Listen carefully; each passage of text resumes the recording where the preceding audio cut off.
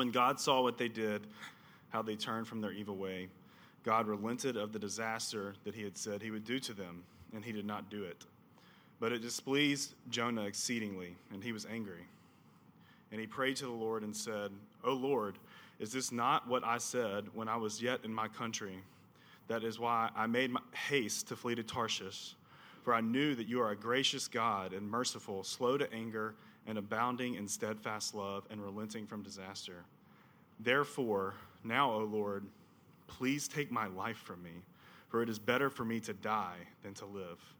And the Lord said, do you do well to be angry? This is the word of the Lord. Thanks, Brantley. Well, for the past few weeks during the season of Epiphany, we have been looking at the book of Jonah, which is this small, quirky book in the Hebrew Scriptures, and we're beginning to land the plane. We'll finish it out next week. But as we talk about this next section, this final chapter, here's how I wanted to set it up. I don't know if I'm sure you've heard of the name M. Night Shyamalan. Don't fully know if I'm pronouncing that name right, but I think I'm in the ballpark. M. Night Shyamalan, famous movie director. He did Signs, did The Sixth Sense, did The Village, done some other stuff, Glass, things like that. But this is a guy that I think in the late 90s, early 2000s got famous by using this particular narrative plot device that he used in almost all of his movies, at least back then, which was the kind of the plot twist, the big kind of shocker surprise ending. And the way that it worked was fascinating, is that you would watch these movies and you didn't realize it, but you were making assumptions the whole time that you were watching it. And you were understanding the story based off of those hidden assumptions. And then you get to the end of the movie, and he would do some crazy twist and show you that your assumptions had actually been false. And you'd actually totally misunderstood the movie. And it's only when you have this new information that comes at the end can you go back and then watch the whole thing and realize, oh, okay, that's why that happened there, or whatever. So you get to the end of some of these movies and you see that, oh, the kid can see dead people. And so he's been talking to somebody that you thought was alive throughout the whole movie, but no, even that person was dead. Or you get to the end of the movie and you've made the assumption that this whole thing was set in like the 1600s in this primitive kind of like in the woods. And then you get to the end of the movie and you realize, oh my goodness, no, this movie was actually set in modern day. It's just this weird group of people out in the woods. And so there's all of these kind of plot twists. Well, I bring that up because Jonah is the M. Night Shyamalan story of the Bible. There's this massive plot twist in it. And here's what I mean. The story begins by God coming to this guy named Jonah and saying, hey, I want you to go and preach to this foreign city so that they might turn and receive my compassion. But Jonah runs. He flees in the opposite direction. And you probably made an assumption. You said, okay, I think I understand why he's running, because Nineveh, the city that he was called to go to, it was a terrorist state. It was just massively brutal, terrifying place to be. And so you would think, okay, he's running because he's scared. He didn't want to go there. They're going to kill him. So he flees, and after this long ordeal, he eventually does what God asked him to do. And he marches right into the middle of the city of Nineveh, and he preaches the worst sermon in the history of sermons. And not only does everybody not kill him, they all believe his message. They all repent. It was the most successful missionary campaign of all time. And rather than the story ending there, at the end of chapter 3, which is, you would think, if that's why he was running, then the story should just conclude. They all lived happily ever after, they're all wrapped up in a bow, the end. But it doesn't end there. We get another chapter after that. And chapter 4 is the plot twist, because here's where we find Jonah. Rather than Jonah celebrating and being grateful for this incredible act of God, he's fuming. He's raging. Look at verse 1 of chapter 4. It says, but it, and the it there is referring to God being gracious to save the people of Nineveh. But it displeased Jonah exceedingly, and he was angry. In fact, the word angry there, you could also translate it as evil, meaning that Jonah saw what God did as evil. So it's a great evil to him that God would be gracious to these people. Now this is the shocker. This is the plot twist. Why in the world is Jonah so angry? Well, I think we need this plot twist chapter because it reveals something to us. It reveals something about us, and it reveals something about God. So I just want to very briefly explore those two ideas with you for our time this morning. What does this reveal about us? What does this reveal about God? First, what does this reveal about us? Well, I think what's fascinating in this little section is that you finally get the real reason why Jonah ran away in the first place. And he tells you, look at verse 2. He prays, he says, "O Lord, is not this what I said when I was yet in my country? That is why I made haste to flee to Tarshish." Okay, why? Why did you flee to Tarshish? He tells you, "For I knew that you are a gracious God." You can hear his tone. I knew you would do something like this. I knew you would be gracious to these people. You always do this. You always spare people like this, and it drives me crazy. It sickens me that you would be gracious. So here's what we realize. Jonah did not want these people to be spared. He wanted God to nuke them. He wanted these people to be destroyed. And in fact, if you go a little bit deeper, you may not know this, but Jonah actually appears at another place in the Hebrew Scriptures. He shows up in 2 Kings chapter 14.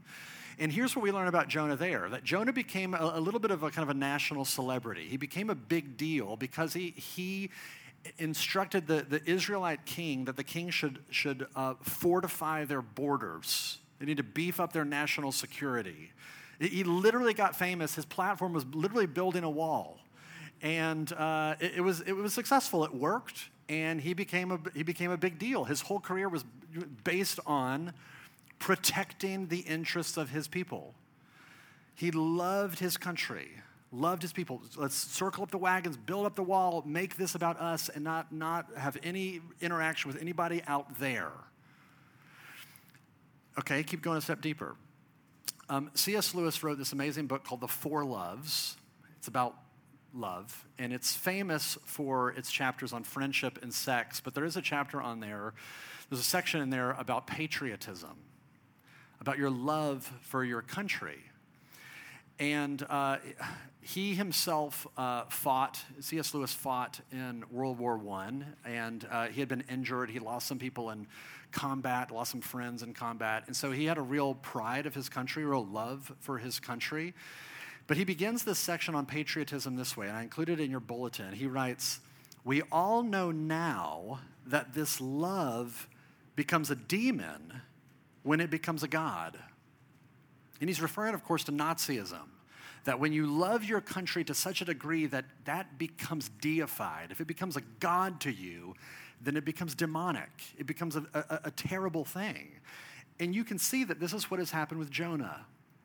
His love of his country, his love of his people, which is a great thing. You want him to love his people, but it has become God to him, and it's corrupted him. Just look at how twisted and marred his soul is in this passage. He is rooting for God to destroy these people. I mean, it's one thing to love your country. It's another thing to want God to destroy people. And then when God doesn't do it, look at what he says in verse 3. He says that he would rather die. I don't want to even be alive if these people are going to be alive. That's how corrupted and messed up he has gotten. Now, here's the thing, because this is what this reveals about us. Because that same operating system is inside of you and me as well, where when we take good things but make them ultimate things, they become terrible things. That's one of the reasons why we have all the problems that we have. Why your life and my life is riddled with challenges and messes, why our world is riddled with challenges and messes, is because we've taken good things, but we've elevated them, we've made them ultimate things, and they've become terrible things. Patriotism is good. When it becomes a god, it turns into imperialism, turns into racism. Having a love for your political party is a good thing. Being passionate about your political ideology is great. But when it becomes ultimate, it starts to twist you, and you only listen to your news from certain outlets. Your political opponents are demonized and villainized. Every issue that comes through becomes a political issue, and you lose your ability to be gentle. You lose your ability to be open. Having informed opinions about COVID is a great thing. I hope that you have informed opinions about COVID. When that becomes an ultimate thing, then it's easy to villainize and demonize anybody who has a different opinion. Anybody who disagrees, you write them off as crazy or harmful or whatever, and you lose your ability to be gentle. You lose your ability to be gentle and tender with people. And even for us as a church, this is an area that we have to be careful in, because we want to love this part of our city. And loving Midtown is great until it turns into disdain for East Memphis. Loving our particular theological tradition is great. It's a good thing. Until it turns into disdain for other theological traditions. But take this out of the ether and bring it home to you personally. What does this look like for you? What do you take and you elevate that's actually twisting you? If you want to be seen as a nice person, that's a good thing. I hope you want to be seen as a nice person. When that becomes an ultimate thing, you become codependent. And you're not okay unless everybody else around you is okay with you. Having a love or a desire for money, that's a good thing. I mean, money is helpful. You can't survive without it.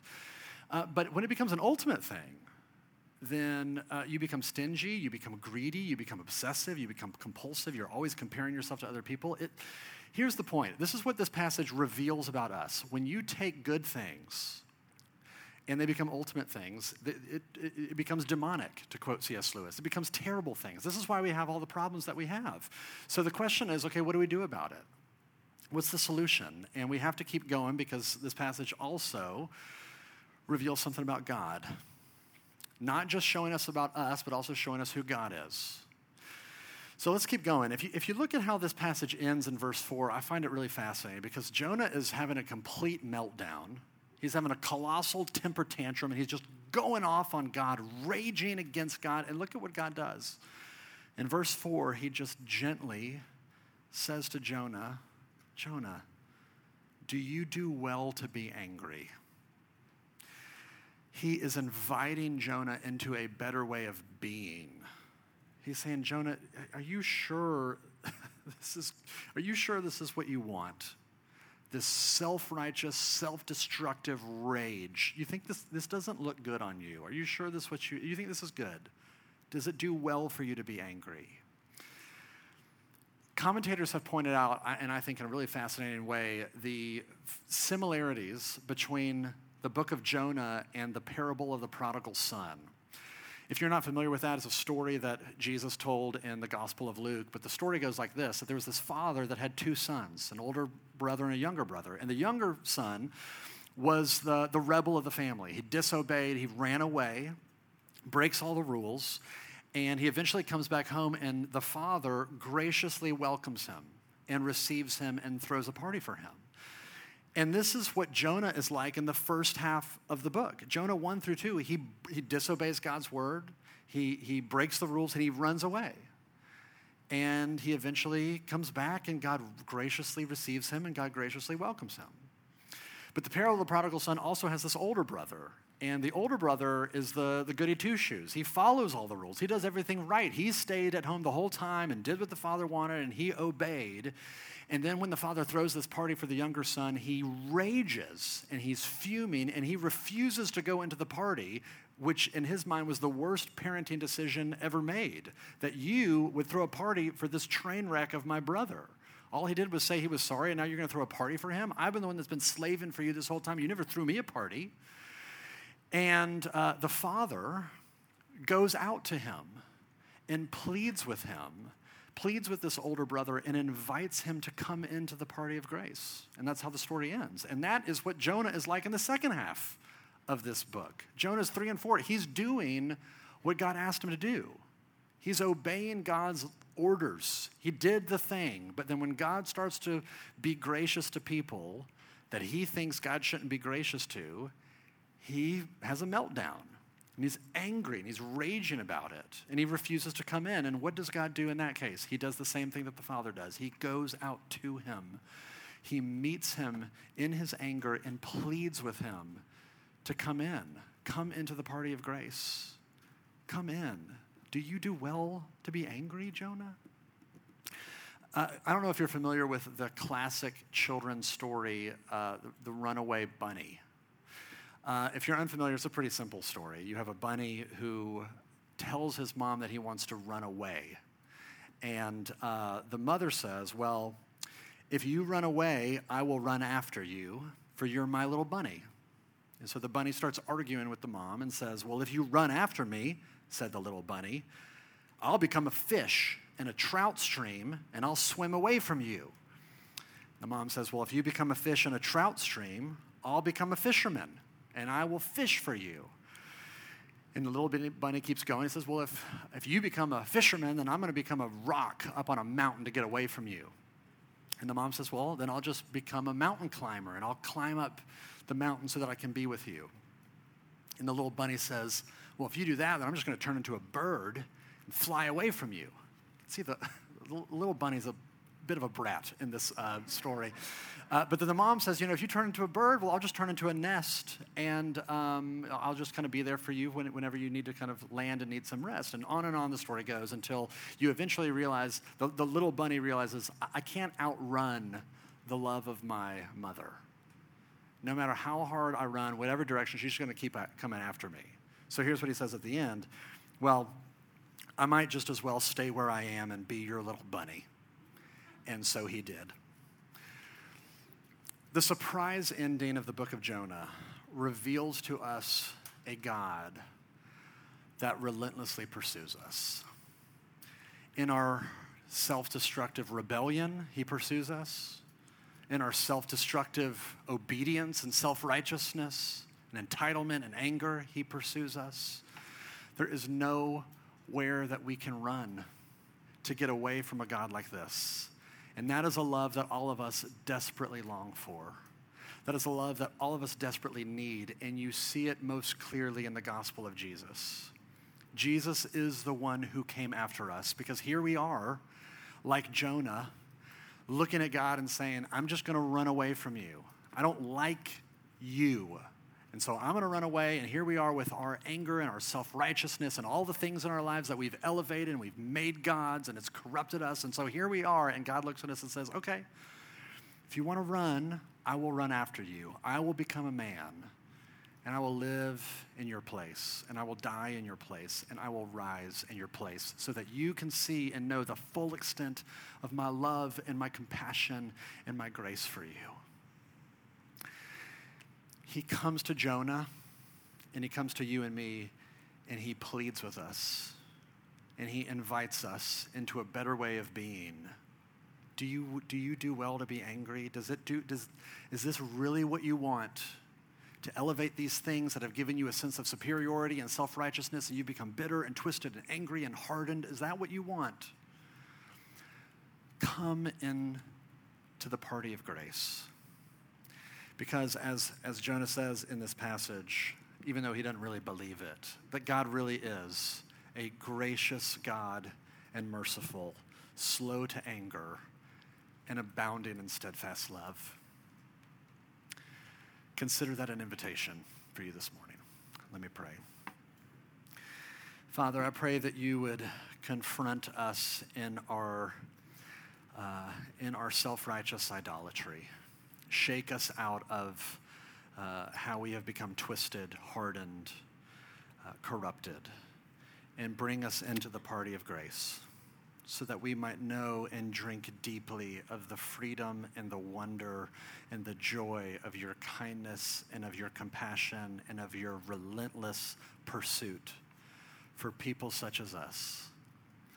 Thank you that you love us and that you love us with a love that will not let us go. And we pray all this in Jesus' name.